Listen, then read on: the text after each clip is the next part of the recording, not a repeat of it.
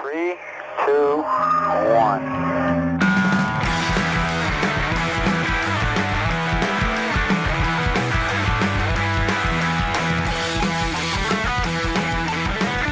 Over the roar of the engine, you can hear the 400,000 people.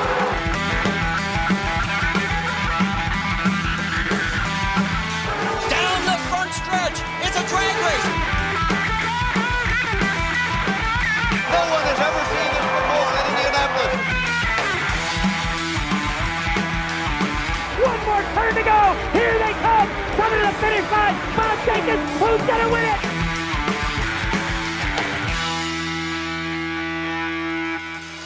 Welcome back to the 16th Street Scanner. I'm AJ. That's Tyler. Tyler, how we doing? It's been a minute.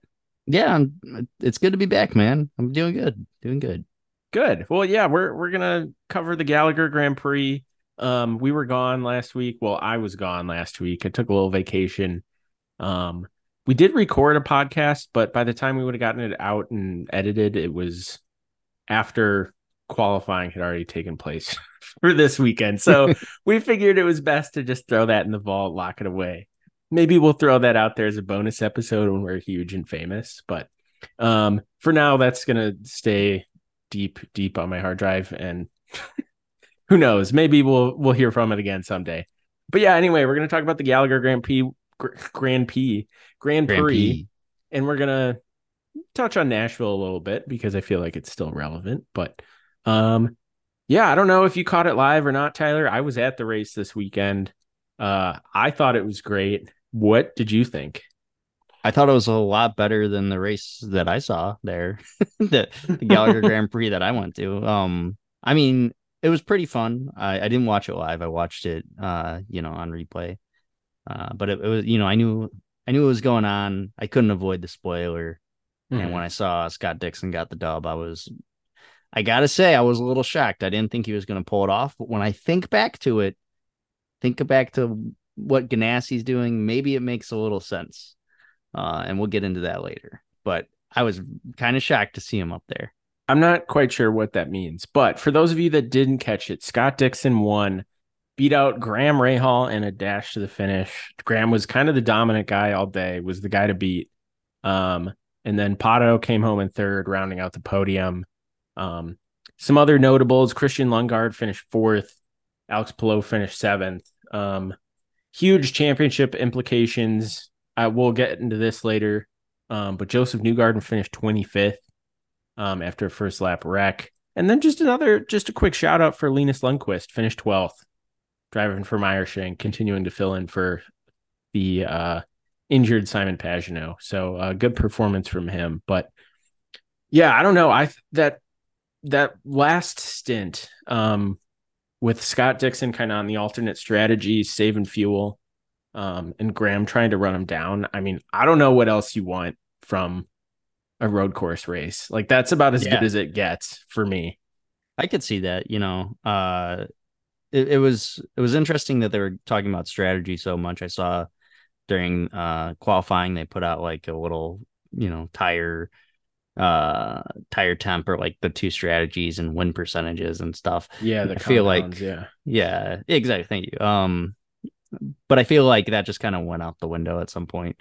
And they were talking about Dixon early on, they're like, he's still in this. No, I feel like people weren't paying enough attention to him until, the back end of the race, where it became clear that he was competitive.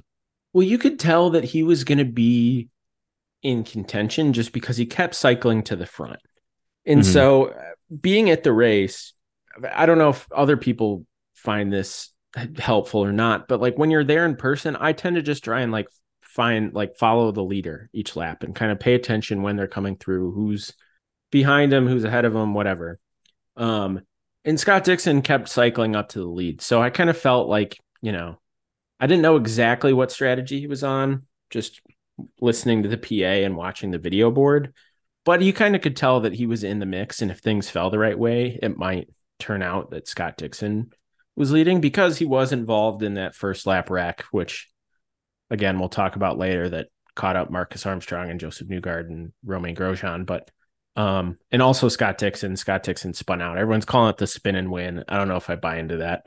You probably don't have the context for that, Tyler, but The spin and win? yeah. So in 1985, Danny Sullivan spun and then No, I do not have this. won the Banked Indy in my- 500. It was like one of the famous ones. Yeah. Anyway, I can't remember where I was going with this, but I mean, you could tell that Scott Dixon was, the win was gonna go through Scott Dixon at some point. And yeah, it was just, it was one of those classic Scott Dixon races where he just essentially pulled it out of his ass. Yeah. And you people have been talking to me about Scott Dixon. I mentioned it in the early episodes. Everyone was hyping him up, and then I feel like Pillow just dominated. Mm-hmm. He wasn't really on my radar. Mm-hmm. Don't get me wrong.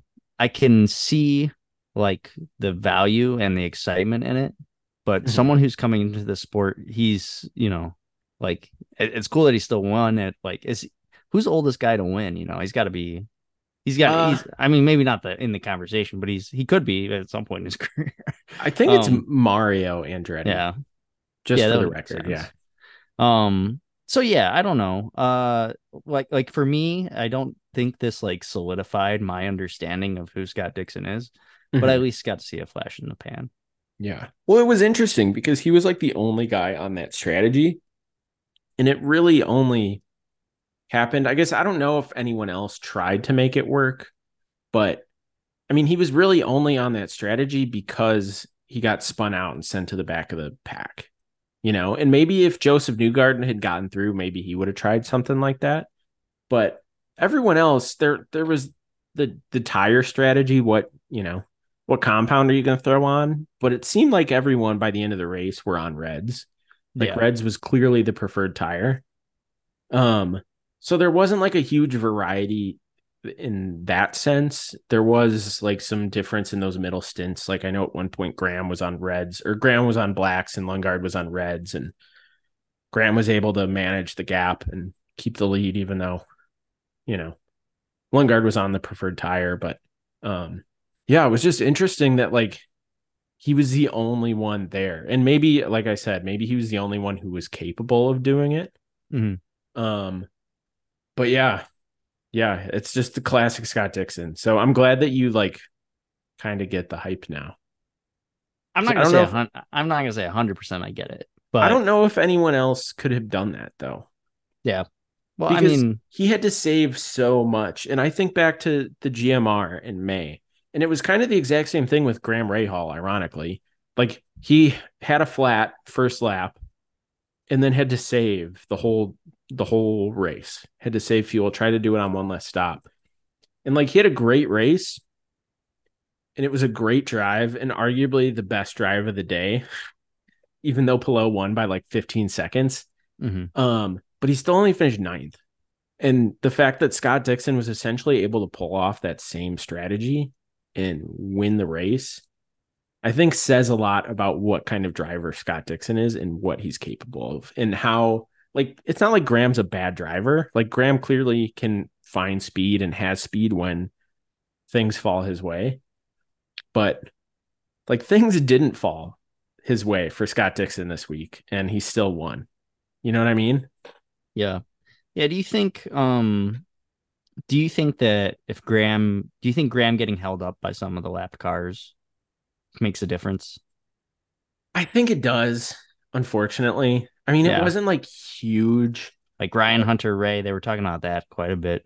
Well, so I was sitting at the end of the backstretch. That complex from 7 is the like 90-degree left-hander, and then there's the quick right is 8, and then the quick left is 9. Mm-hmm. I was sitting, if you go that little small stretch between 7 and 8, if you just kept going straight, I was sitting right there on the mounds. And you could see the gap closing the whole time, but you could tell that it was maybe only a lap, but you could tell that Graham could have closed up even more if Hunter Ray wasn't there. Like you could tell he was getting held up. And again, it was only like a lap, but who knows? I mean, the margin of victory was half a second. Yeah. And that one lap could have made a half second difference. It could have given Graham at least one chance to make a late lunge at it, you know? Mm-hmm.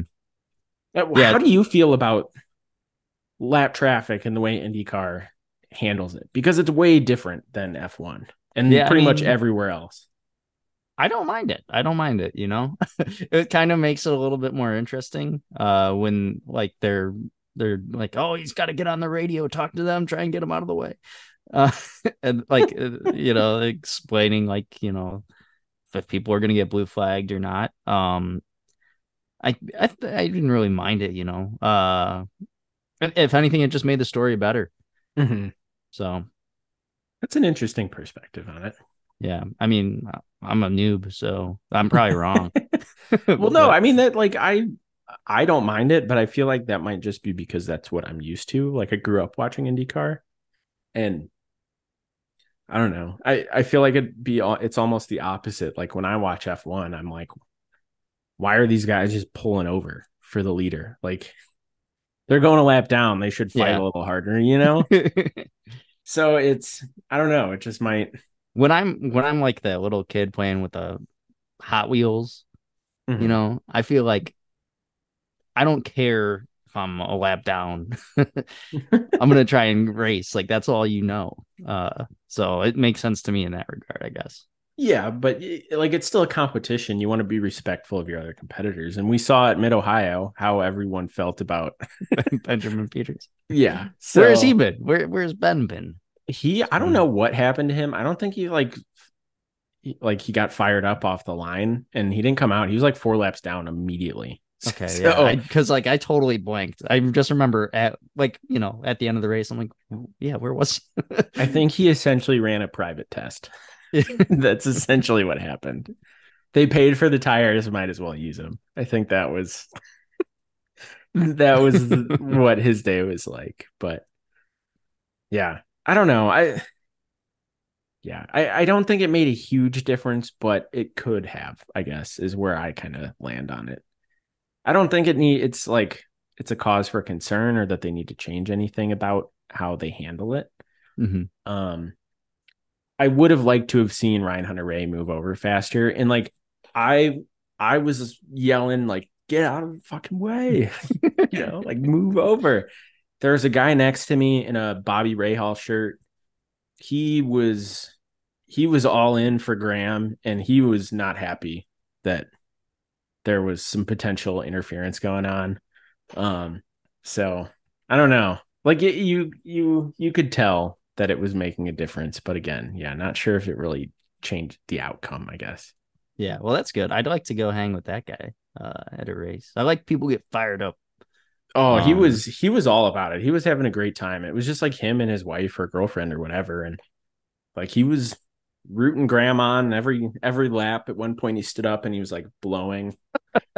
He's just like trying to help him. Yeah, help him along. Which I respect that. He's got his guy. He's doing everything he can to make an impact. That's amazing. Yeah, that's good for him.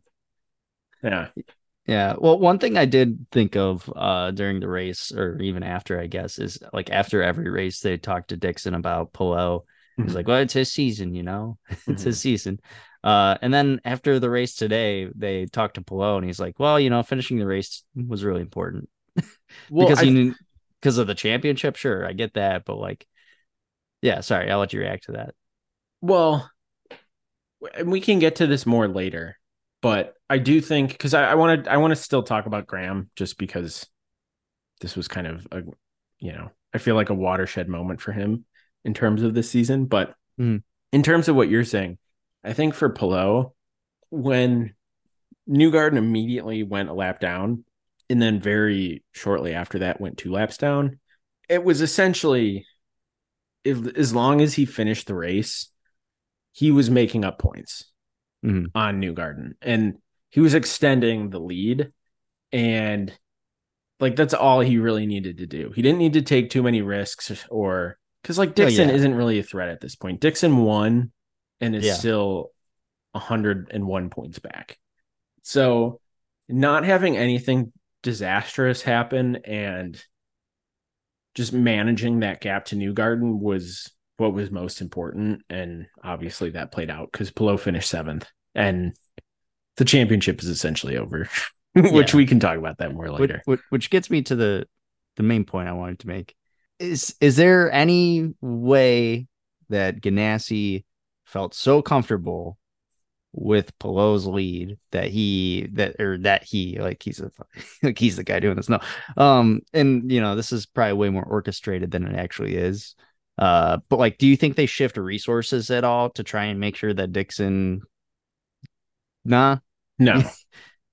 No. And like, I mean, the only reason why he was on the strategy he was on, I mean, who knows if it had played out differently, if he'd gotten through, maybe he still would have tried this strategy, like going, like trying to save gas. And he technically didn't do one less stop than everyone else, but he kind of did. Mm-hmm. The only reason why he did that was because he was involved in that incident. You know what I mean? So like, if he's on the same strategy with everyone else, he would have had to just beat everyone flat out on pace. And that probably wasn't going to happen because Dixon started 15th. Like that's where he qualified. And like Pelot didn't quite have the speed that he did in May either. Like Pelot started 8th. So I think they needed to do something different to win. And it just kind of lucked out that what happened allowed them to do that and not really have any downside from doing it. Yeah. I guess part of my question would be when like Chip Ganassi, or is his team set like, like the pit crew that works for Pelot is Pelot's guys, and then the guys that work for, Dixon are his guys. I think for the most part, I think they can like move guys over if they want, mix things up a little bit. So if they'll do that at the 500, if like one guy goes out and like the fuel man on the car that's out is like the best fuel man they've got, they'll like move him over to the other crew for the rest of the race. But it doesn't really like,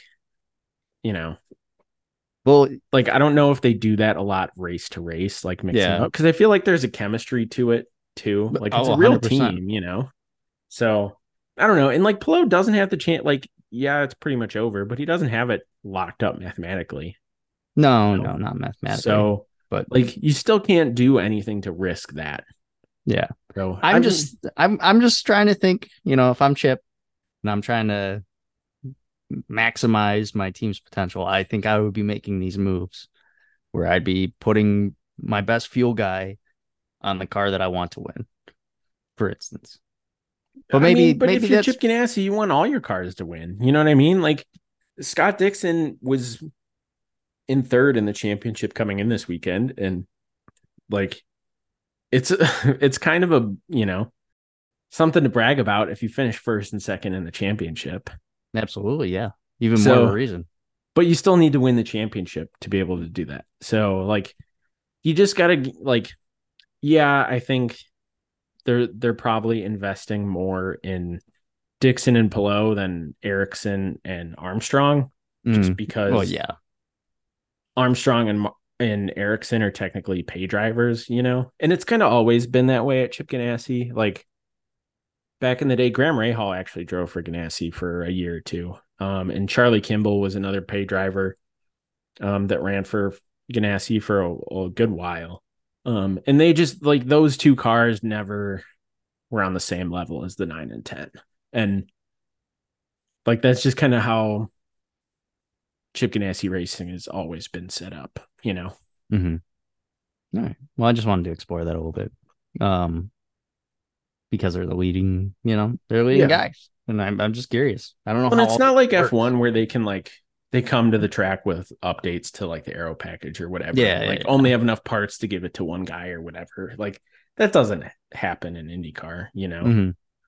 Like there isn't really anything like that they can, put their thumb on the scale, I guess. Yeah. But yeah, well, we should get back to Pelot, but I do want to talk about Graham because I thought he basically did everything he had to do to win. And just it didn't work out. How did you feel sitting there watching that, knowing like probably the best car today isn't going to win? I don't know how I feel about that. that statement. I don't get me wrong, I feel like Graham was the fastest or the best.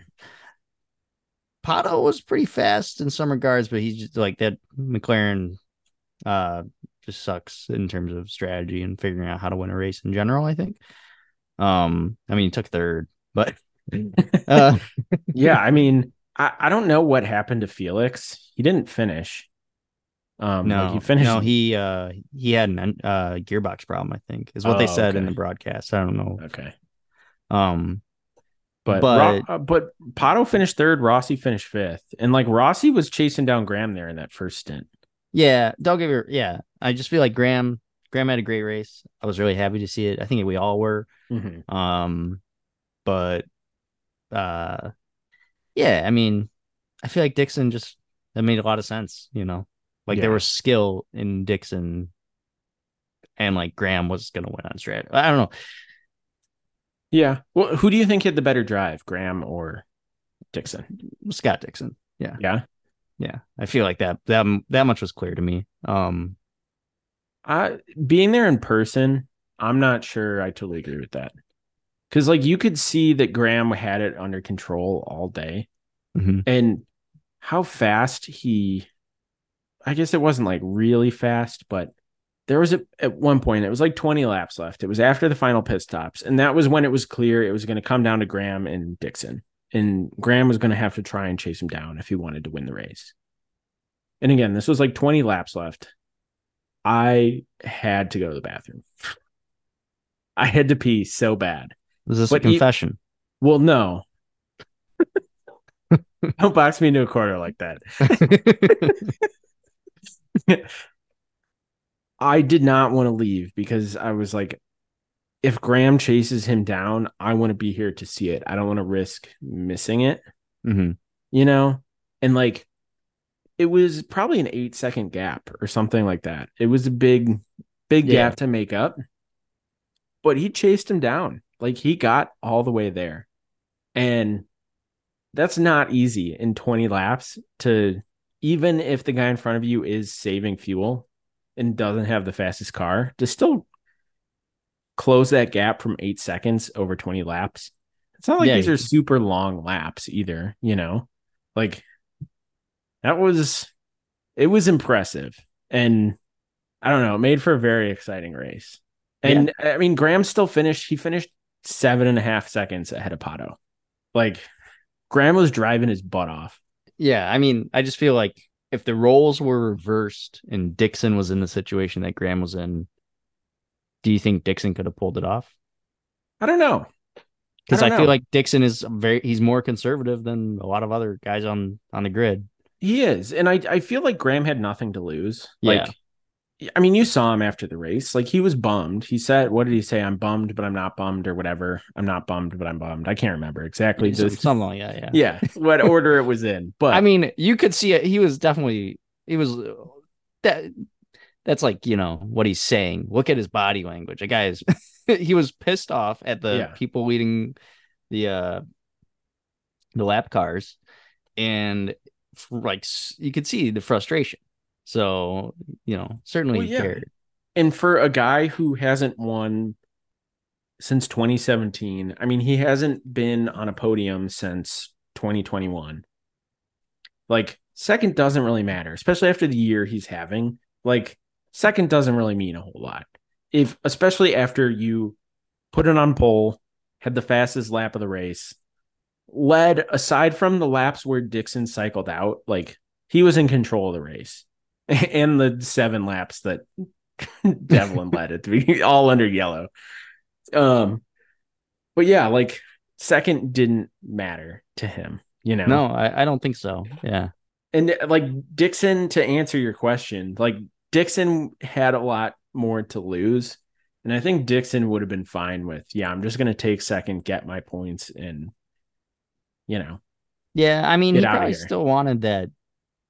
I mean, who doesn't want to continue that streak? True. 19 years in a row with a win for those. Yeah, there's something. I think there's something at least in the back of his head. It may not be front of mind since he already had like the record, but yeah. I mean, every driver wants to Like, I don't think you get to this level without like doing anything you can to win. Yeah. Like you don't become a 6-time champion by like racing for second. But like I think what he does better than anyone else is he knows his limits and like he plays to his strengths. And I can't really think of a situation where Scott Dixon has made like a bold late pass for the win. You know what I mean? Yeah. He's always been the guy who's like managed his gap, saved fuel, won on strategy, been consistent. Obviously, he's fast. He's won a ton of poles. He's won like 5 poles at the Indy 500. Like he's a fast, like he's fast. He is. He's not like willpower fast. Which should we talk about Tony Gwynn, Ken Griffey Jr.? We don't have to go down that rabbit hole. That's saved in the vault, right? No one actually heard that. That one's getting locked good. away. Yeah, Good. but like he knows his limits and he understands what his strengths are, and he always follows that, and that's obviously has been what has made him so successful and has given him 54 wins over the course of his career. Yeah, which is second all time, by the way. I mean, consistency I think is key. I'm an accountant, so of course I'm going to say that, but like once you have that consistent base, it makes I can understand how he has stayed around for so long. Yeah. So it was pretty exciting to watch. I just, I was more impressed. I mean, Graham had a great day. They both had good days, but Dixon won. So to be honest, I'm more impressed with him just coming from where I am in the sport right now. Yeah, no, I get that. I've seen the downs for Graham Rahal. I've never seen the ups. So this is probably as close as I can get. Yeah, I mean, there haven't been a ton of ups for Graham. I feel like it's been these like very specific peaks and a lot of valleys, like deep valleys. Because he won in like his first IndyCar race after coming after the merger from the split, and then didn't win again for I think it was until 2015. So it was like 7 years, and then he won twice that year, and then won 3 more times in the next 2 years and hasn't won since. So it's not like, it's been gangbusters for Graham. Granted, he was with Chip Ganassi for a couple of years and like wasn't in like a real Chip Ganassi ride, and then has been with Rahal Letterman since. Yeah, I mean, first like it's been a top ride. If he got his first win in 6 years, then I'd be like, holy crap, I just saw something cool. Yeah, I know. I was bummed that I wasn't there in person to see it. That would have been very cool. Yeah, I noticed you said so. You think he will get another win? I think so. Yeah, I don't know. I mean, do you think, like, obviously Rahal Letterman Lanigan is starting to get the like road and street course package figured out. Yeah. All we've got left are, well, I guess we do have an oval, but we have 2 road courses, like 2 permanent road courses. And one of them is Laguna Seca, which just got repaved. So it's like as smooth as can possibly be, outside of Road America, which was also repaved this year, which granted, I don't think Graham had a great day there, but outside of Indianapolis, that's probably like the smoothest, like purest track in terms of surface. So I would not be surprised to see him, even Lundgaard too, to contend at Laguna Seca and Portland too, for that matter. So yeah, I can see him getting a win. RLL, those guys are my boys. So I'm here for all the love, and I hope they do well. I really wanted Lundgaard to win this race, especially considering how fast he was in qualifying. That clearly wasn't in the cards after whatever pit stop that was. Mm-hmm. Have you gone back and rewatched the race? Not like, have you seen what happened? I did. Yeah. Like, how often does that happen? Because like the Well, gun got caught. wait, are you talking Santino where Oh, the that's Santino. Sorry, yeah. I'm mixing them up. But Lundgaard, yeah, he had a Well, different. Lungard had like a long stop, and I think Yeah, it it was like the fuel was a order fuel didn't guy. get it in Yeah, right. Yeah. yeah, So I mean that happens. I mean, if yeah. you remember, Graham at Mid Ohio was up there and had a long pit stop, and that kind of took him out of podium contention. So Yeah, I mean that's Santino for a G. well, That's yeah, and that's AJ Foyt Racing. That's like the level of I don't know.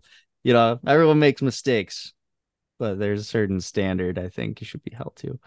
Um, yeah. Yeah. There I think there's two ways to say everyone makes mistakes. Like there's the generic everyone. And then when you're referring to AJ Foyt Racing, it literally means everyone. Everyone is making mistakes. oh man, yeah, I remember watching that and be like, what the hell is going on? Um, Which makes their Indy 500 performance all the more impressive. because of kind of That it, I same mean, lane. it's always been a shit show, at least the last like 20 years, Oh man, but it feels especially bad yeah. this year. I noticed to get back to a team that actually matters, Ray Hall, Letterman, Lanigan. Um, uh, I noticed the Lundgaard after his post race comments. Normally he's kind of like kind of generic, but this time he said he was very specific and he said he disagreed with their strategy and that he wished he had followed Rossi's. Um, and I wonder, what kind of conversations are happening based off of that kind of stuff. And like after his botched pit stop, I feel like that was such an easy thing for him to pinpoint, to just be like, I'm in this post race interview. They kind of led him to that point. They're like, do you think this caused your race to be bad? And he was like, nah, not really.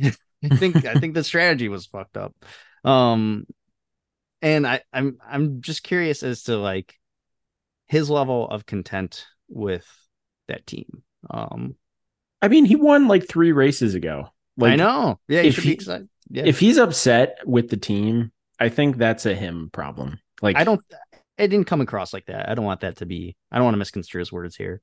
well, and I do think obviously a botched pit stop is not great, but I mean, he finished like less than a second and a half behind Pato. He wouldn't have Yeah. caught Graham. That wasn't going to happen. No. That pit stop would have made a difference. That would have put him on the podium. Like, Yeah. it's it fine to be upset with that, but that also happens. I don't think like going to a different tire than he wanted to or stopping a lap later really made that much of a difference because he also finished ahead of Rossi. So like it couldn't have made that much of a difference if he was worried about Rossi undercutting them or whatever. I don't know. I don't remember exactly what he said. I'm trying, like, and I hope it's Rossi and not Rosie. But yeah, no, I think it would have to be Rossi. Yeah. But my point is ultimately is that like as a driver, you don't have all the information. Like on the stand, they're seeing the lap times Rossi is running. They know like what they can afford to do. And if they think that they need to stop exactly when he stops, like they'll know. And they'll probably want to pull him, like bring him in beforehand, Yeah. like get ahead of it. And they didn't. And they pit a lap later to cover it and it worked out fine. So I don't know if he's unhappy there. Yeah, I get like, I don't think I get no sense of that, by the way. no, That I he's don't unhappy. either. But it was interesting because I did see someone on Twitter being like, well, he threw the team under the bus or It was kind of a weird response. It was, I agree. Just the fact that like this is a PR thing, you just got out of the car. Like, like you could easily just say the thing they told you and then go take a shower. Yeah. Well, Yeah. I mean, it's those Scandinavians. We've talked about it a lot on this podcast. It's a And different world over there. and They've you got know, different priorities. I appreciate the passion though. So Yeah, I do I know too. I think it comes from that source. So Well, and I think that's good. And I mean, Graham's kind of like that. Like if, you know, oh yeah, grandma's if something, you know, if there's something that's bothering him or something he thinks isn't right, he's going to say it. And I mean, maybe that's from hanging around with Graham. Like it seems like there's generally like a good team environment there. It doesn't seem like, you know, except for Jack. well, not, but I mean, well, I yeah, mean they Jack isn't like doing a whole lot to help carry the load, but like it seems like Jack Harvey and Graham Rahal like actually get along very well and Oh they're yeah. good friends. And like on Friday during qualifying, Lundgaard was like the first guy to, you know, like Graham wasn't even out of the car and he like came over to like, you know, Congratulate him. yeah. So like I do think, and if you're fine with Graham, I would guess you're probably fine with the rest of the team because I mean I think has kind of an outsized role compared to drivers at other teams, So, Probably. What do you mean by that though? Like what do you think his role is? well, I think Graham is obviously his dad owns the team. So Yeah. like he's got a different relationship with the owner than everyone else Yeah. does. Um, but I think Graham does a lot of work trying to bring in sponsors and like finding these commercial partners because Graham has like he's big on the business side too. Like Rahal Letterman Lanigan just built this huge new shop where they're housing the IndyCar team, but also the BMW program for IMSA, like the factory program. Graham is building a new facility right across the street he's got a performance shop called Graham Rahal Performance. He's a Ducati dealer. I think they're putting in like a bar and restaurant and stuff. So he's got like a ton of outside interests, Well, that's pretty sweet. Yeah. So like he's, Yeah. and I think that his evolved from his involvement in the business side of Rahal Letterman and like finding these sponsors and, like they've always been one of the teams that have had the most, like they've never really seemed to have any trouble finding Yeah. funding. He's not just a driver. He's wearing a couple different hats. Yeah, that's the Yeah. sense I get. Obviously, I Yeah. don't know that. I'm not part of the team. I have no inside information. No, but these things wouldn't exist without certain, things happening. Yeah, and So- like he's also, I mean, his last name's Rahal. Yeah, that like means that something. carries weight. Yeah, for Yeah. a lot of people, especially like some of the old timers who, you know, used to watch IndyCar when it was the major form of motorsport in the US, and Bobby Rahal was one of the guys. I mean, he was sponsored by Miller for like 10 years. Like you'd walk in the liquor store and there'd be big posters of Bobby Rahal. So like people know the name Rahal. It's up there with Andretti and Foyt. Not quite there, but close. Yeah. So Yeah. Well. So we haven't quite touched on Alex. We talked about Alex because you have to talk about Alex every race. yeah. Because it matters. Well, we might not have to here pretty soon. Maybe not soon. He finished 7th, right? Yeah. For me, going into this, seeing where Newgarden finished in Nashville and where Palou finished in Nashville, championship is already over in my mind. By the way, Alex Palou finished 3rd in Nashville and Newgarden finished 4th. Sorry. Yes, which is kind of nuts. But yeah, just not enough. You're not gaining points at all. So like for me, the championship was over going into this race. Like I feel like Palou's pretty much got it locked up. Granted, I haven't been around as long as you guys. And I'm sure crazy stuff happens, but like it seems like if I were a betting man, that's where I'd put my money. Well, I think if he leaves Gateway, which is the next race, and that's on August 27th, so we got a couple weeks here, but I think if he leaves I think technically the max amount of points you can get in a weekend is 54. So if he leaves Gateway with a 108 point lead, like it's over with 2 races left. Yeah. So yeah. Very, very possible. Yeah. Scott Dixon is going to have to do a lot of damage this weekend. He's basically going to have to take out Plo on the first lap. Yeah. Well, And we win can the call race. up Benjamin Peterson again, you know. Yeah. We got a guy. I mean, so far this year, he's been the only guy who's really been able to hold off Plo for any amount of time. So he would be the guy to call.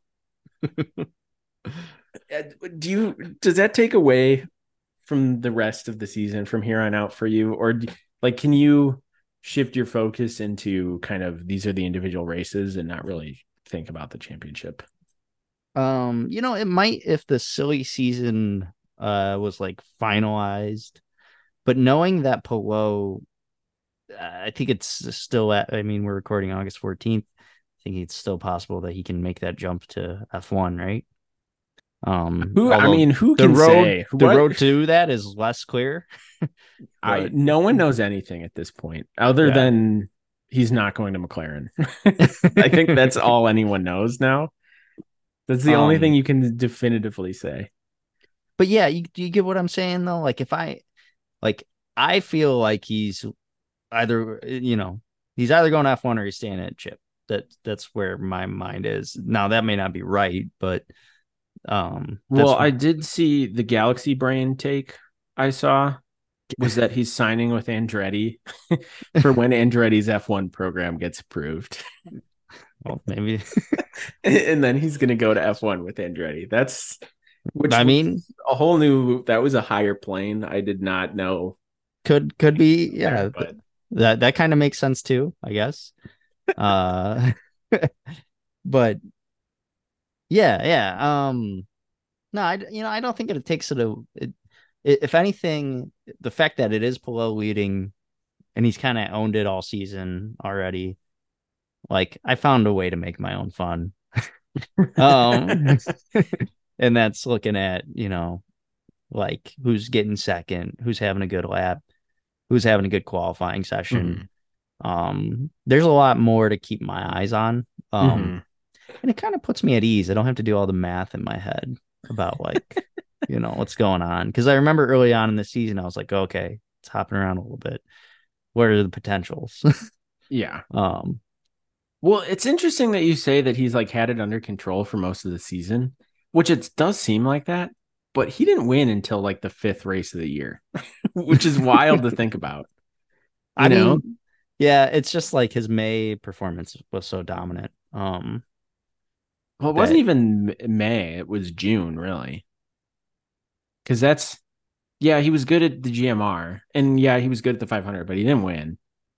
And then those next 3 races were all June and like early July. That's when he rattled it off. That's when he like put it in a chokehold. Yeah. It just feels like it's been forever.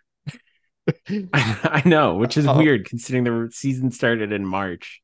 And that was like a month and a half ago that things really, really changed. Yeah. So there's still stuff going on. If you're Chip right now, who's your side chick? Who are you talking to about filling that role? I saw this on the notes. What does that mean? I know what side chick means. I don't know what you like. I don't understand what you're asking. Who do you think is going to get that spot if Polo leaves? Well, I don't think Polo is leaving. I don't think he's going to F1 at this point. Yeah. I don't think that's happening. Okay. Because I think we would know about it at this point. I think there would be some, and the fact that through all this shit going on this weekend and this week, that he's split with his management team and is back with Roger Yasukawa, who you don't know, but he's an old IndyCar racer. I do know him. He was on the post-race show talking to Polo. Oh, not on camera. Well, not like mic'd up. But yeah. I mean, they talked about who he was and stuff. So yeah. Oh, well, okay. I didn't see that, but I think Roger Yasukawa used to be his old manager, right? Did they mention that? Yeah. So the fact that he's not with Monaco, whatever, I can't remember what the company was called, that kind of had some sway and some contacts in the F1 paddock.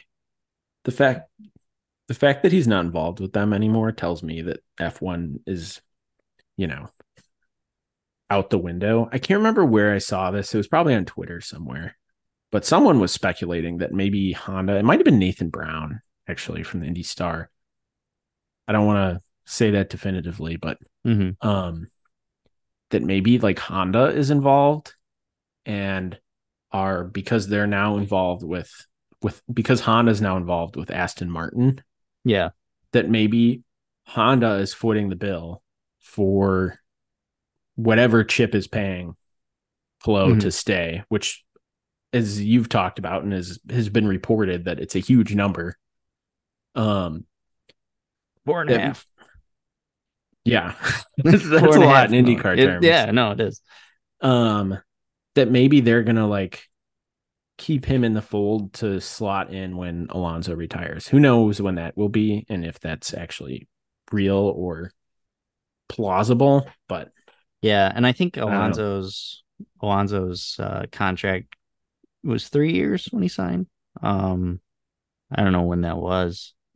But somewhat recent. So I mean, like, it's not super long, obviously, but no, but this is his first year at Aston Martin, right? Or is it his second? It's his second. I could be wrong. I don't know. You're supposed to be the F1 guy on this podcast. I dropped off of F1. Okay, I don't got enough time for all this stuff. Yeah, it is his first year. He's been with Alpine the last 2 years. Yeah. Oh, okay. Well, Alpine, Aston Martin, same. But that same does.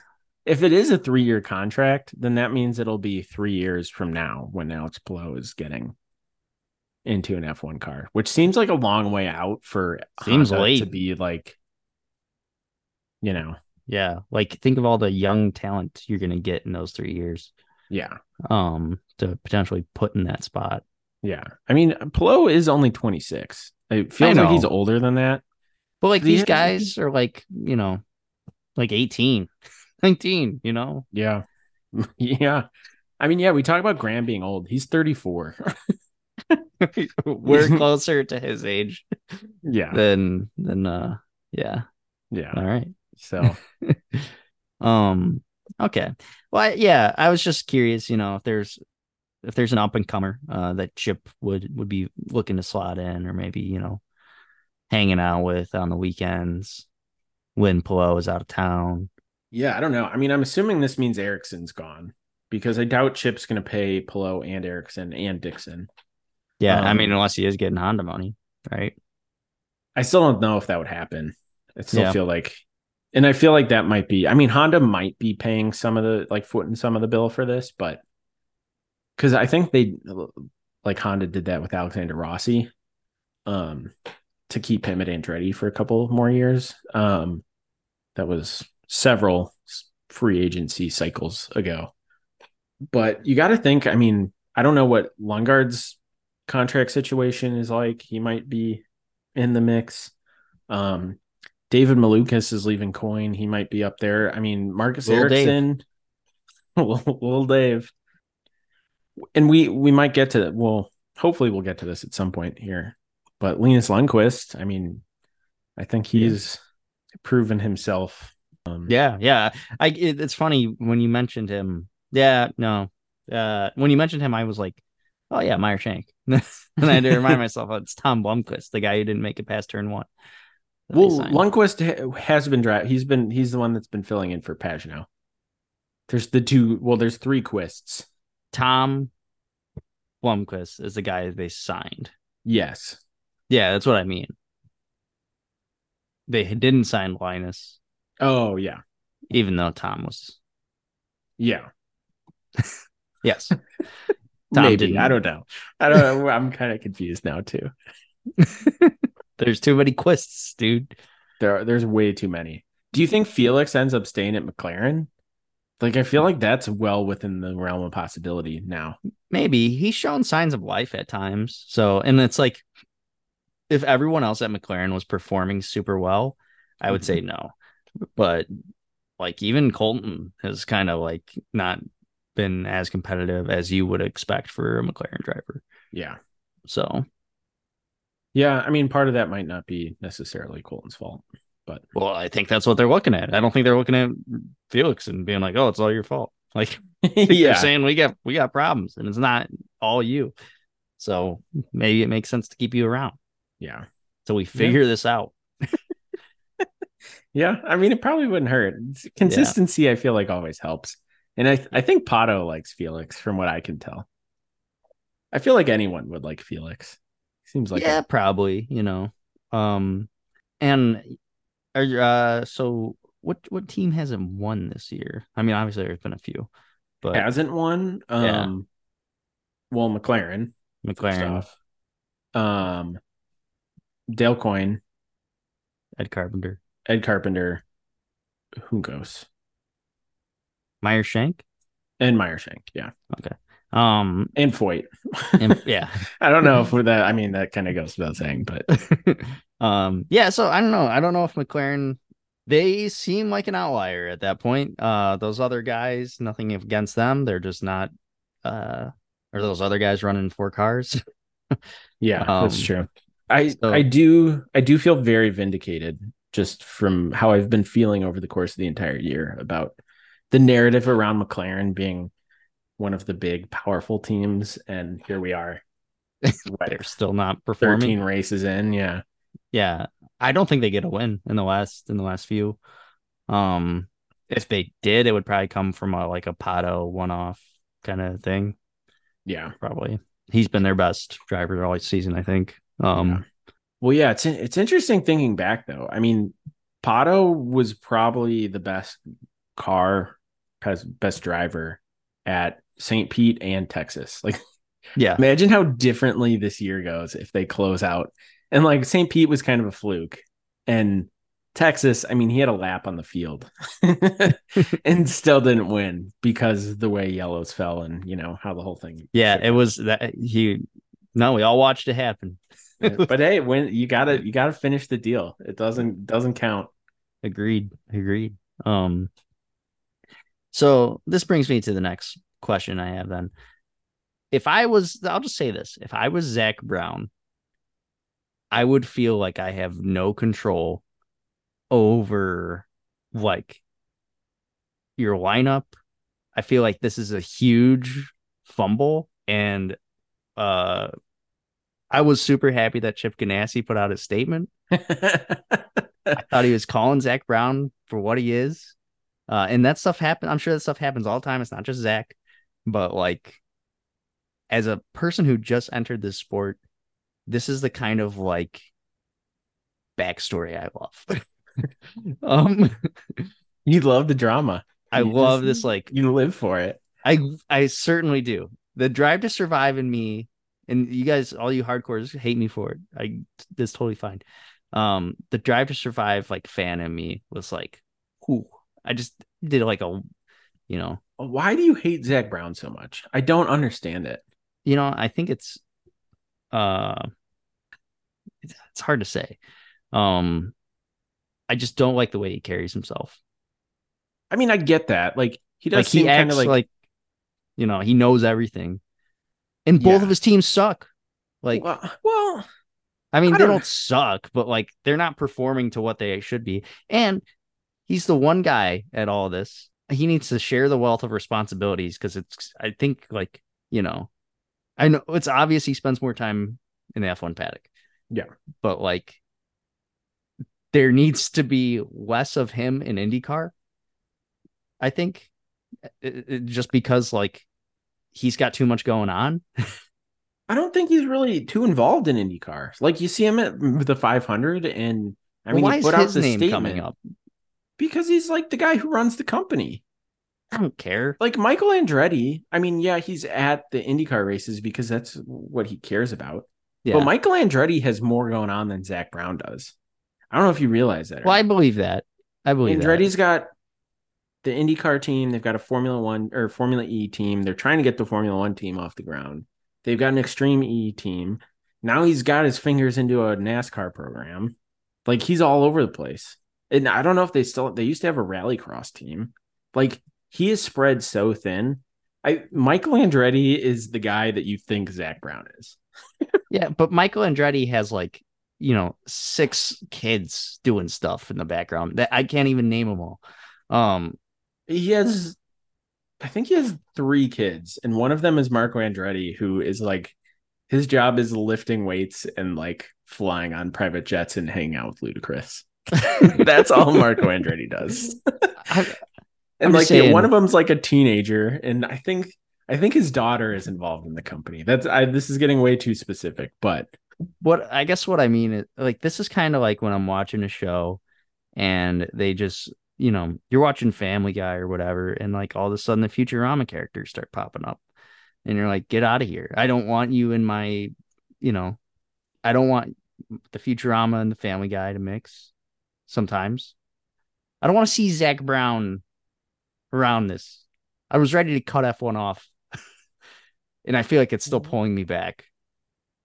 I don't think you need to cut F1 off. And I don't think it's not like Zach Brown showing up isn't like Futurama character. Zach Brown showing up in IndyCar isn't like Zach Brown, or like Futurama characters showing up in Family Guy. It's like Frasier showing up in Cheers. Like, it's a spin-off. You know what I mean? Like, if Cheers is the F1 program, Frasier is the IndyCar program. Let's get that. Let's fix that. Cheers is the IndyCar program. Okay. It depends on who you ask. I mean, I like Cheers a lot more than Frasier, but Frasier is the spin-off of Cheers. So IndyCar would be. I get what you're saying. Yeah. In terms of his history. Yeah. So it's different than, like, it makes sense that he's there. You know what I mean? I mean, like, he literally runs the company. I just literally don't care for him. I hate him. I get, like, he does kind of seem like, and it's just like this stuff has happened with him. I feel like they're trying to poach, and it just didn't work out. And now he's got to sit there watching Chip Ganassi cash another championship, baby. Well, I mean, he was going to have to do that anyway. Like, that didn't change because of what happened this week. But he was waiting for the divorce papers to get signed. Well, yeah, and sometimes people go back. That happens. And I think this says more about Alex Palou than it says about Zach Brown. Because I just think my Zach's takeaway, a sucker. I don't think he is, because he also did this to Alpine in F1.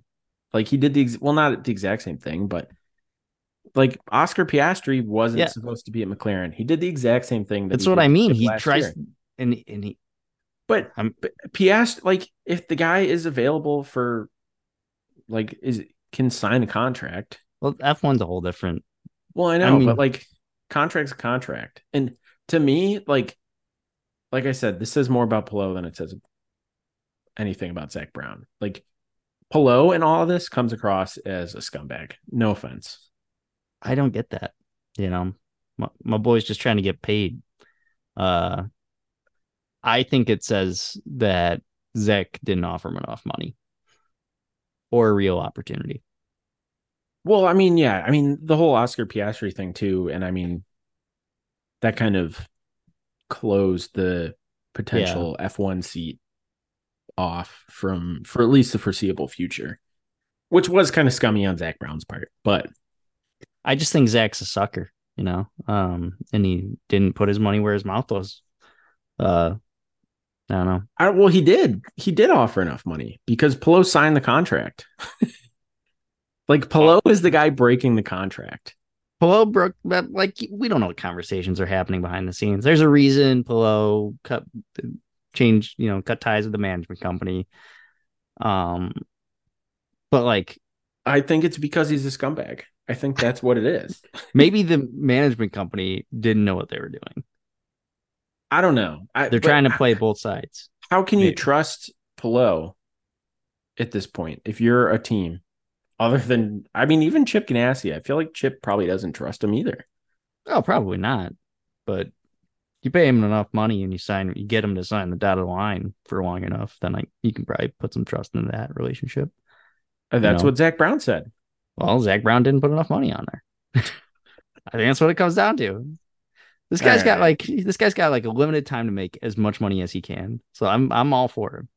I know I'm like that's fair, but the guy signed a contract. Like if you sign a contract, you're legally obligated to fulfill that contract. That's what a contract is.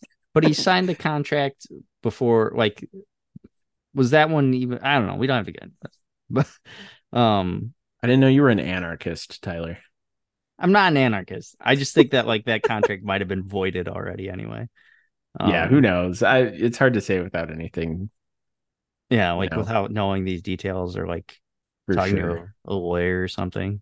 Well, and Nathan Brown had reported this because because of the court case last year, he saw the contract for Alex Palou with Chip Ganassi Racing.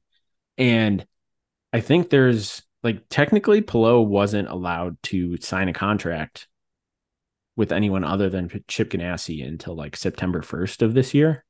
That makes sense to me. There's speculation that maybe Ganassi waived that as part of the terms of the settlement.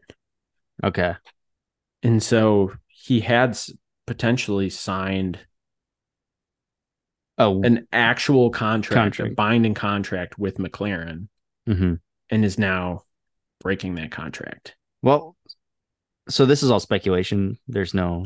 It's not speculation. It's been reported. Okay. Which I feel like is a very specific and important clarification. Yes. I will need to read more about this, especially as more information comes out in the next few weeks. And maybe this off season, I'll just have some time to just read Nathan Brown article after Nathan Brown article about. I don't know if I will believe anything Alex Palou says about where he is driving next year until he is in that seat taking the green flag. Yeah, I that's won't fair. believe it. That's fair. I have no trust in the guy, and I don't know how, as a business owner and a team owner, you would be willing to put your trust in that guy. Yeah. Because there's no way Roger Penske would sign this guy now. No way. As good as of a driver as he is, there is absolutely no way. And that's one of your top teams. So, and now McLaren's gone. So it's basically Andretti and Ganassi. Those are your top team options if he wants to stay in IndyCar. There's no way McLaren would ever sign him now again. No way. No, absolutely not. Yeah. So the guy is either going to F1 or he's going to be with Chip Ganassi for the rest of his career. Those I feel like are his two options now. Yeah, for sure. Until Until he's washed up. I don't know. It seems very short-sighted. All right. Well, I guess we'll just have to agree to disagree on Zach Brown. Zach Brown is, I'm not disagreeing. Well, I am disagreeing. I have my thoughts about Zach Brown. I will continue to think them. It's got a little out of hand. Well, should we talk Joseph Newgarden? I'm kind of sad. I don't really want to. I mean, I'm not sad. I already grieved, I guess. Like once Palou didn't crash across the bridge in Nashville, I was like, oh, this is over. So yeah, I mean, I feel like the championship was already out of his grasp. Obviously the stall after the crash didn't help, but if that felt like there was no way he's gonna get out of that. No. Well, I mean, he had to shut the car off because he was literally he had ramped up. Yeah, but they were trying to start him up again, right? It was like a whole thing. They had a certain amount of time. Well, the front wing was wedged underneath the car, and they were trying to, because that happened right in front of me. And it was interesting at first because I couldn't tell right away who it was that was caught up, and the whole field had moved by at that point. Mm-hmm. So you couldn't gather who it was via context clues based on who wasn't there. And so it was a very slow realization, oh damn, that's Joseph Newgarden. And I thought I thought he would have been done for the day. My thought was he's the car is toast. Yeah. So it was, and then just to see him sitting there waiting and not knowing when the rest of the field was going to come by, that was, I don't know. And like just the longer it went, you knew like he's gonna go a lap down. It's over. And then as Yeah, soon as once they went down, it was kind of a moment, I was like, all right, there they go. yeah. But like I already like in my mind, I was like, doesn't really matter anyway. No. Too little, too late. Yeah. Yeah. But I mean, he kind of needed to win, and he didn't really. I mean, the I don't car think wasn't. It didn't seem like it was there. So yeah, I don't think he would have had anything anyway. But you never know. I mean, Dixon didn't have the best car, and he won, so yeah, that's fair. could have thrown a Hail Mary on strategy. Is this where we mark his grave, or do we mark it at Nashville? I mean, I guess yeah, I would say here. I mean, he's clear, like he's obviously the favorite for Gateway in a couple weeks. So Yeah, like I think he could still cut into the lead. He'll still get a win. That still get excited about that. Yeah, I think he could extend it to Portland. Maybe I think that's probably the best case scenario at this point. Even if he sweeps all the ovals in an IndyCar season, that's still pretty damn cool. So that's very cool. Yeah. And I do want to again point out that I said that a long time ago. So want to go on the record that I had the vision. I had the foresight to predict that. But yeah, I don't know. I mean, if Palou, I mean, stuff can happen on a short oval. Oh, for sure. If something goes wrong, like it did for Newgarden this weekend, and Newgarden wins like everyone thinks he will, I just feel like Palou knows what he has to do at this point. Yeah, but I mean, in an oval, there's things there's stuff you can't control. Yeah, exactly. Yeah. So I don't know. Yeah, it's over. For all intents and purposes, it's over. But I'm still clinging on to a little bit of hope that it will at least be interesting. I'm pretty sold. Like I said, I'll find my interest elsewhere. Well, I'm glad that you can, find some enjoyment just race by race. It tells me that you're really actually enjoying. I am enjoying what you're watching. I think it would be better if there were actual competition, but no season's perfect. This is just Alex Palou's thing, so I'm willing to accept that. And like as someone just getting into the sport, gotta say everyone was like, this ain't like F1, and then it. Well, see, it's not like F1. It's not like F1. You keep saying that, and it's not like it at all. It's there's been a dominant driver. Yeah, but winning every race? No, but you've had. This is what now the 7th different driver to win. Yeah, right. Yeah, probably. When is the last time you had 7 different? If you counted back, who was like the 7th last winner in F1? I have no idea, dude. It's gonna be like Sebastian Vettel. Yeah, in like 2020. Like it would have been a long, long time ago. Because I mean, this year it's been Sergio Perez and Max, obviously. Yeah. And like it was Max and Sergio most of last year, outside of George won a race, right? I think so. Yeah. So I mean, it is different. It is different. Don't get me wrong. I'm just and I was thinking about that as I was sitting at the race on Saturday. Like, think about how many different drivers are a threat to win week in and week out. You don't get that in F1. No, but the championship has been wrapped up, is what I mean. That's the conversation I'm talking about. Well, yeah, but I mean, what I'm saying is that like, that's why it's different. Like Alex Palou, he could win out, I suppose, but like, he probably won't. And like in F1, yeah, the championship's over, but like no one else is going to win a race in that last stretch. Yeah. You know what I mean? Like other than Sergio Perez, unless something catastrophic happens, no one else is going to win a race. And that is uninteresting and uncompetitive. But like, even though Alex Palou has the championship wrapped up, I mean, look at Graham this week. Like that is a story in and of itself. Like Graham Rahal being in contention to win an IndyCar race and like doing it like pure performance wise being in contention to win. Like, could you say that about Esteban Ocon? Could he do that No, any week? absolutely not.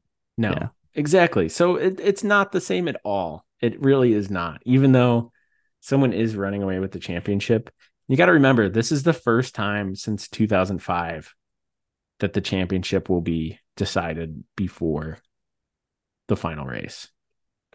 Yeah, kind of crazy. What grade were you in, Tyler, in 2005?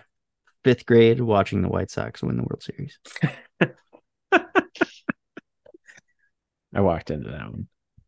Yeah, you did. It's burned into my memory. I'm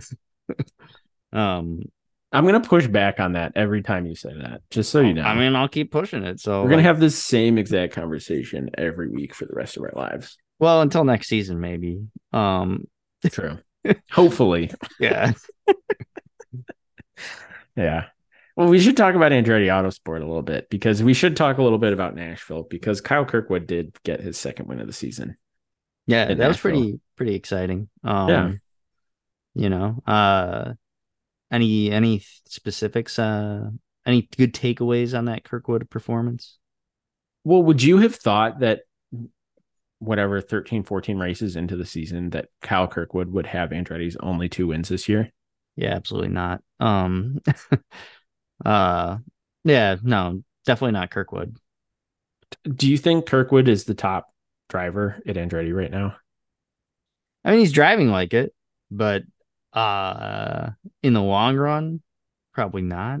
I mean, like we, part of this stuff is just luck, part of it's circumstances, but like he certainly seems like he has the capability. He definitely does. Yeah. I do think he has what it takes to be a top driver in the series. That's the impression I'm getting. I think he still has some consistency to figure out, which ironically reminds me of like Colton Herta. Yeah. But yeah, I definitely think he has what it takes. But so you think Colton Herta is still the top dog at Andretti right now? I think so. Because Colton is just like, I don't know, maybe I'm obviously biased because I like Colton, but who doesn't? Yeah.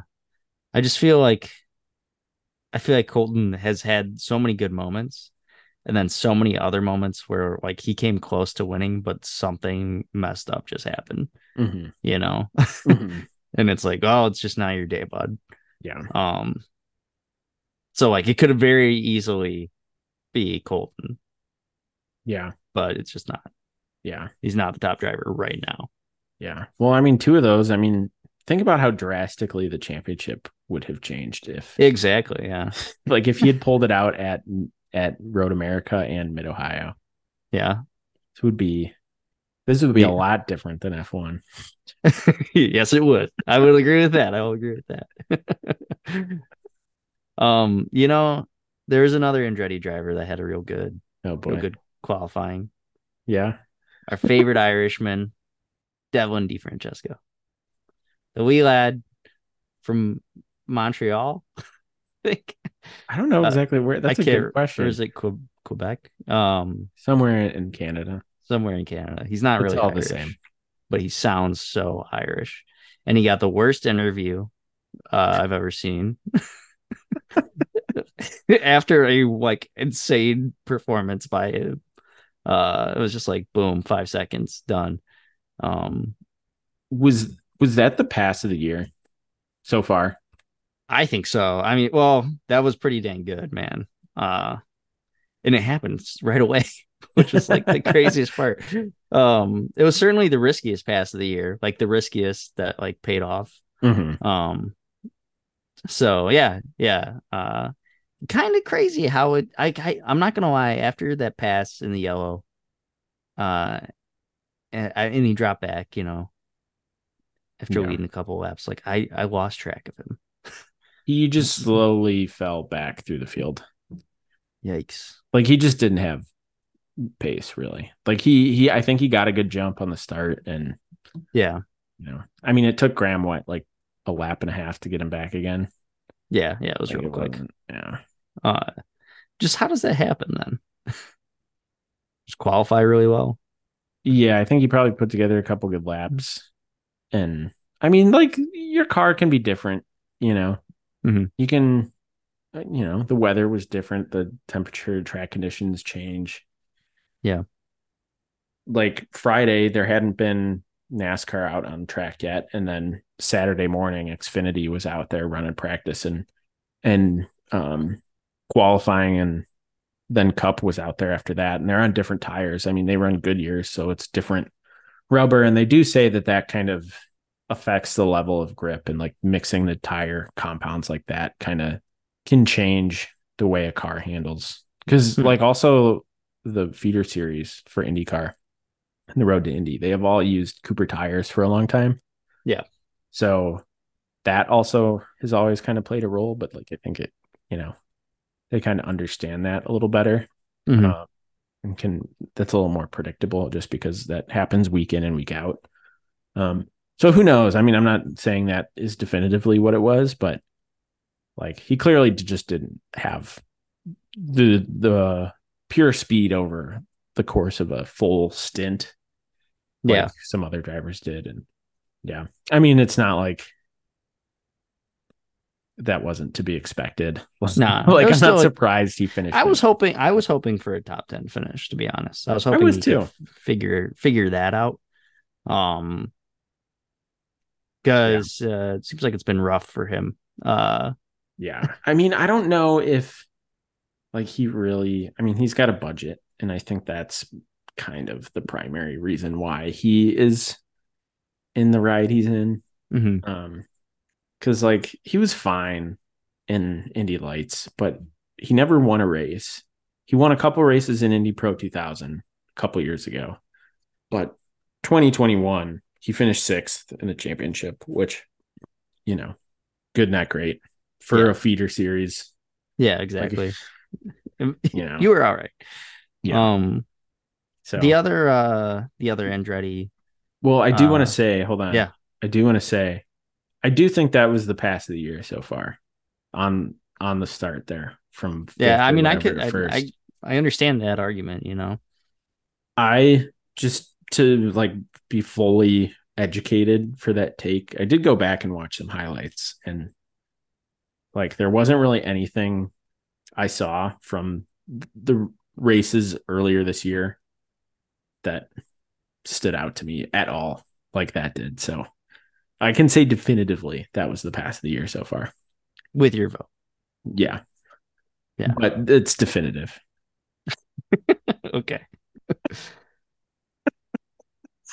Yeah. Anyway. Was you were busy getting started on trashing someone. Yes, I was. Was this Romain Grosjean's biggest moment in 2023? Well, again, what does that mean? Crashing. Well, this one wasn't his fault. And like he still got going. I mean, he's the guy who hit Newgard. Newgarden locked up. He hit Marcus Armstrong, but he didn't hit Newgarden. You sure? I'm fairly confident. Okay. Because Newgarden was right behind Santino. And Santino like dodged it at the last second, and Newgarden locked up and just ran into Armstrong. I'd have to go back and look, but I thought Grosjean might have clipped him. No, because so Newgarden came in and like ramped up the front, and Grosjean came in and just like speared him in the back, like right in front of the right rear tire. Yeah. So I mean, didn't help him.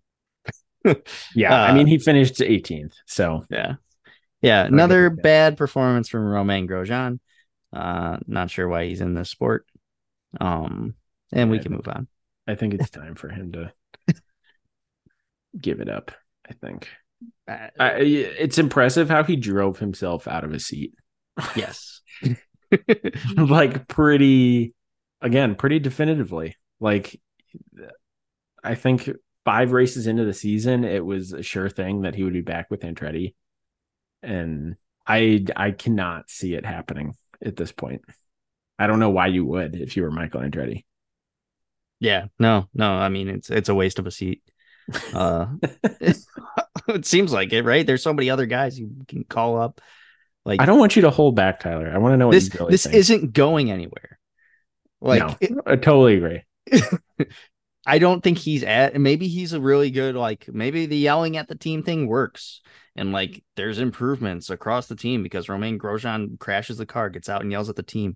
But I think doing this week in, week out doesn't make any sense. And it's like beating your head against the wall and expecting Romain to finally pull it off. You're preaching to the choir. I totally agree. Yeah. I don't know why he's still in the seat, to be totally honest. Like, well, I guess I do. If Jack Harvey's still in his seat. And I'm sure Romain is a nice guy, but like I'm not totally sure about that, but I don't like seeing the same things happen over and over. Yeah. In a like, I don't know. I don't understand it. And maybe someone somewhere will spill some beans and I'll get some information. But the thing that frustrates me is like, that's a good ride. Like, yeah, someone could be in, it's a good funded ride too. Like DHL has been on that car for a long time. And maybe the only reason they're still around is because it's Romain Grosjean, but they were with them for a long time with Ryan Hunter-Reay. Yeah. And it's not like Ryan Hunter-Reay is a household name. Like my F1 friends, they care about Romain Grosjean still. So see, I don't get that, but I don't understand why F1 people like Romain Grosjean. I don't know either. It's because he almost died. You can feel bad for him, but that doesn't mean you have to like him. You also can question his judgment. To if there's anything that makes you question someone's judgment, it's crashing a car 200 miles per hour and then moving to a more dangerous form of autosport. Yeah. So I don't know. But people like him, so maybe he is bringing in something. Yeah.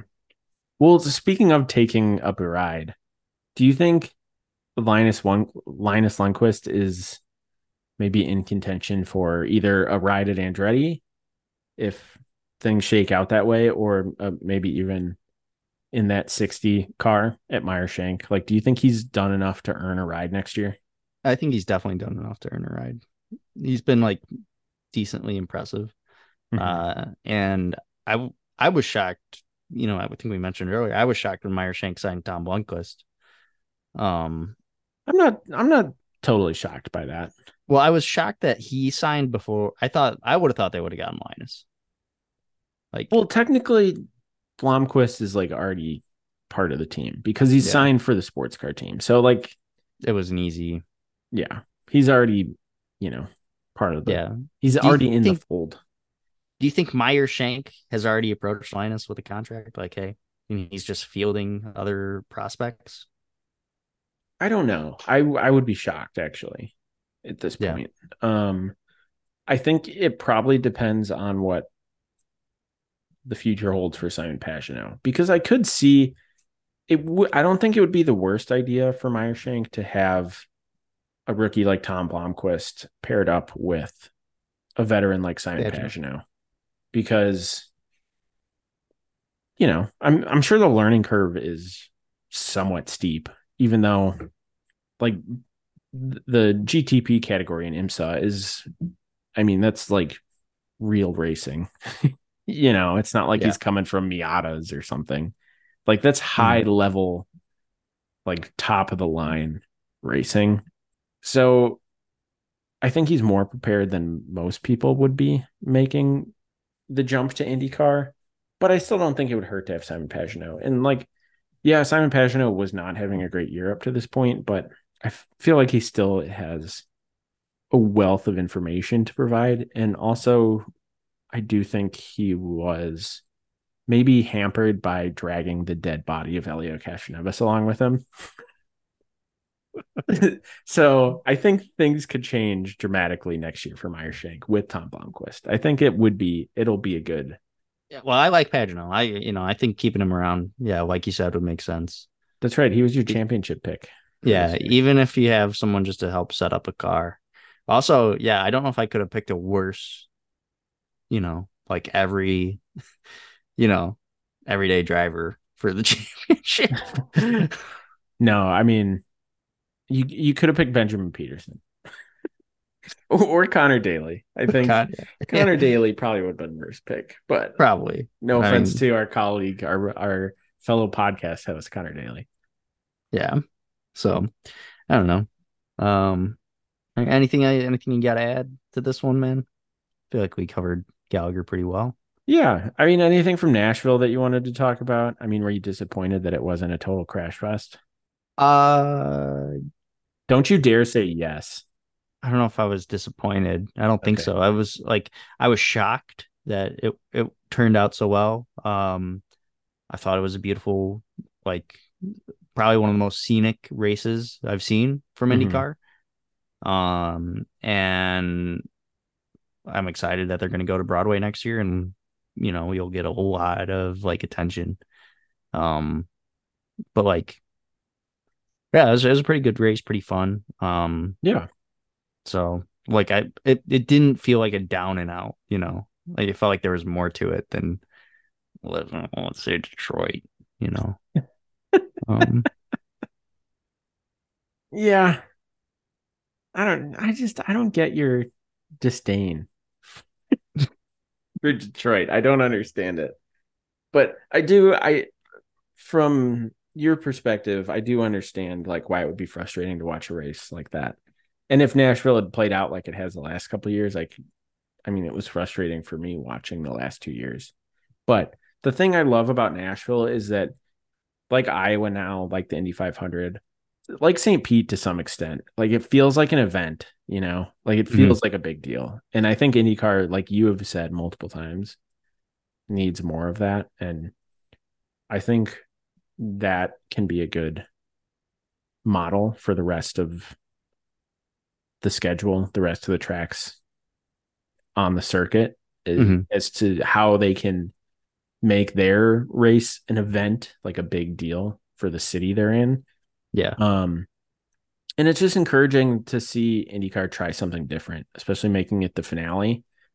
Um, I think IndyCar has maybe kind of fallen behind F1 and NASCAR in terms of like going out on a limb. And it's not, it's not a huge risk. There's already a race there. It's already kind of established, and they were kind of forced into it because the Titans are building their new stadium. I don't know if they would have done that by yeah.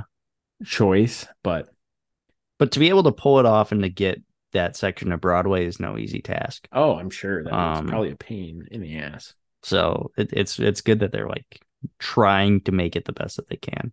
Yeah, And I gotta say, I know this is at the end of the show, but like the production, I feel like has gotten better throughout the year.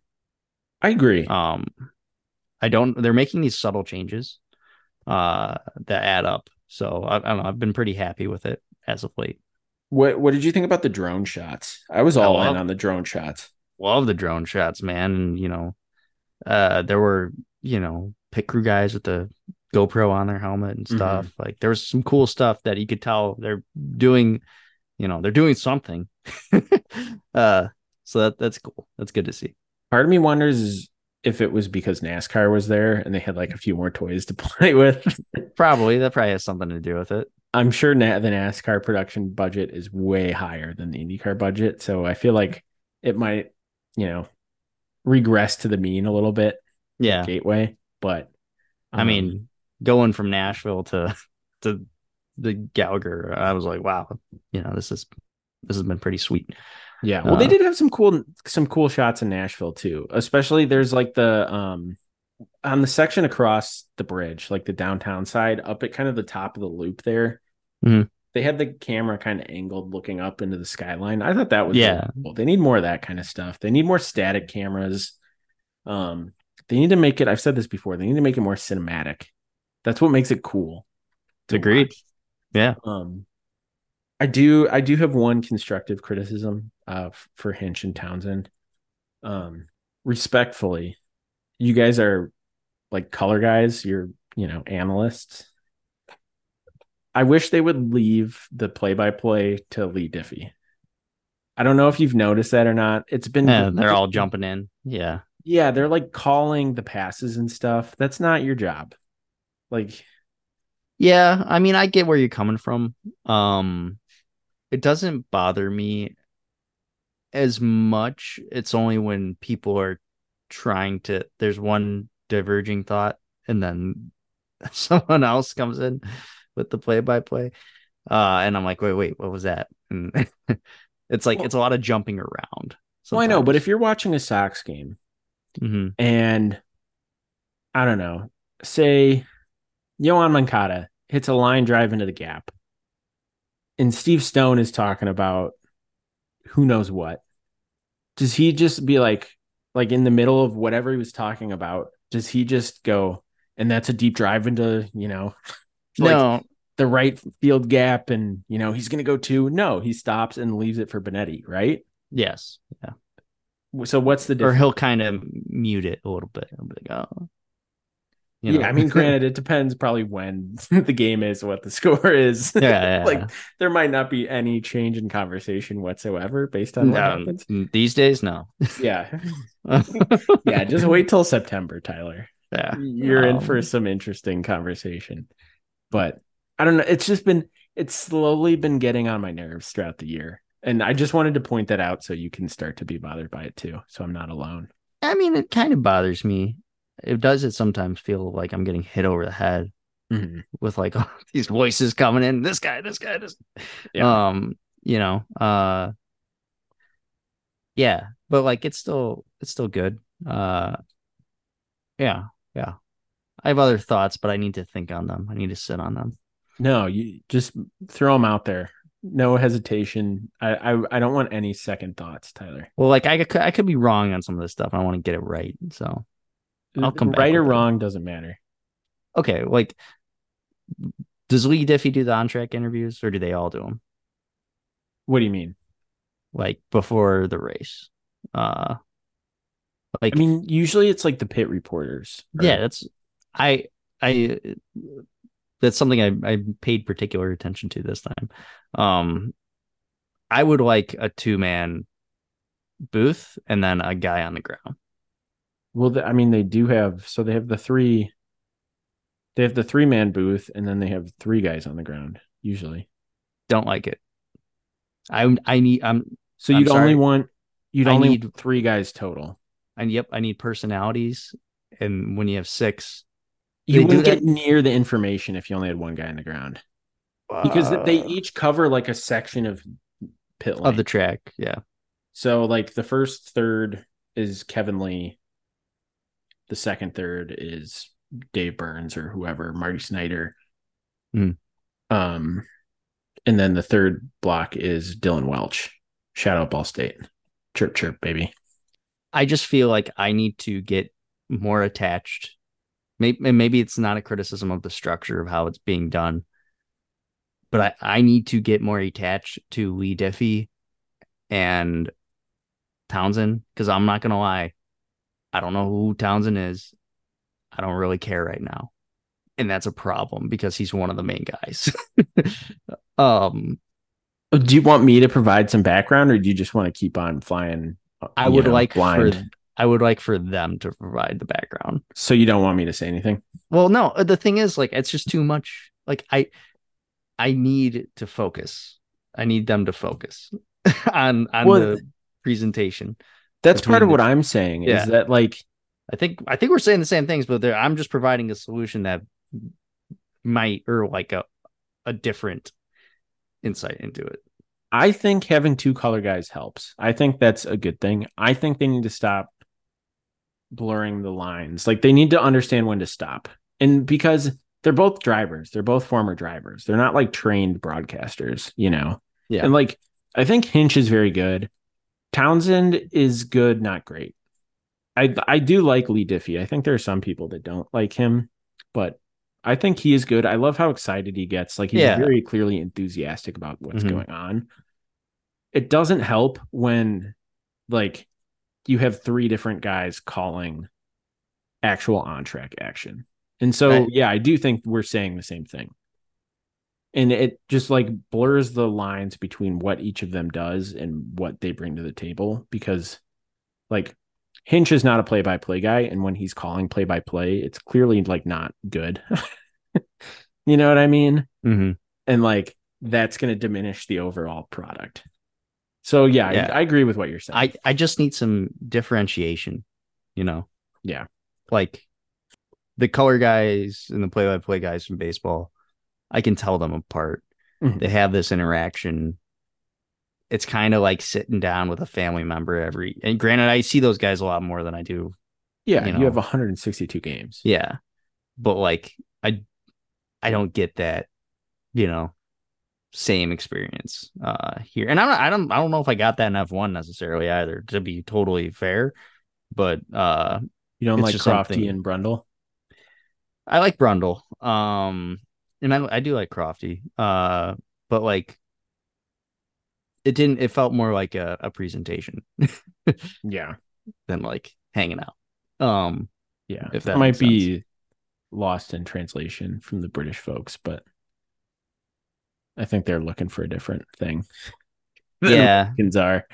Also, like, sorry, British people, but like, I confuse you, like all the accents.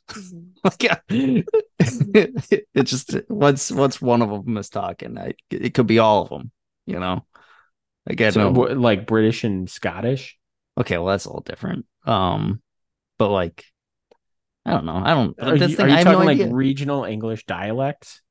Is that what you're talking here? We're going down a rabbit hole. Well, I know, but I'm curious if like you have a very specific thing now about English dialects. I just don't know. Like, yeah, English dialects. Like, dude, y'all sound the same to me. Most of them, like England, Britain, proper, not the UK. I'm not sure if we want to get into geography here, but so Britain is the island, which includes England, Wales, and Scotland. This England is getting way too deep. Own country. I don't need to know this. All right. Well, yeah, we'll take this offline. All right. I want to hear your best British accent to close us out. I'm Lee Diffie. But see, he's Australian. Fuck. Anything else you want to talk about race-wise, broadcast-wise? I'm good. All right. Yeah, I'm good too. All right. Well, this has been the 16th Street Scanner. Feel free to reach out to us at 16thstreetpod@gmail.com. That's 16thstreetpod. You can tweet at us at 16thstreetpod as well. Send us a DM. We got the mailbox open for you. If you liked listening to us, please, leave us a review. If you have any constructive criticism, that's totally welcome. If you have any negative, leave it at the door. Send us an email. We'll figure that out. And subscribe if you really want to support us. So thanks everyone for listening. That's the best thing you can do. And shout out to Penny Wishes for our intro and outro music. Bye. 3, 2, 1.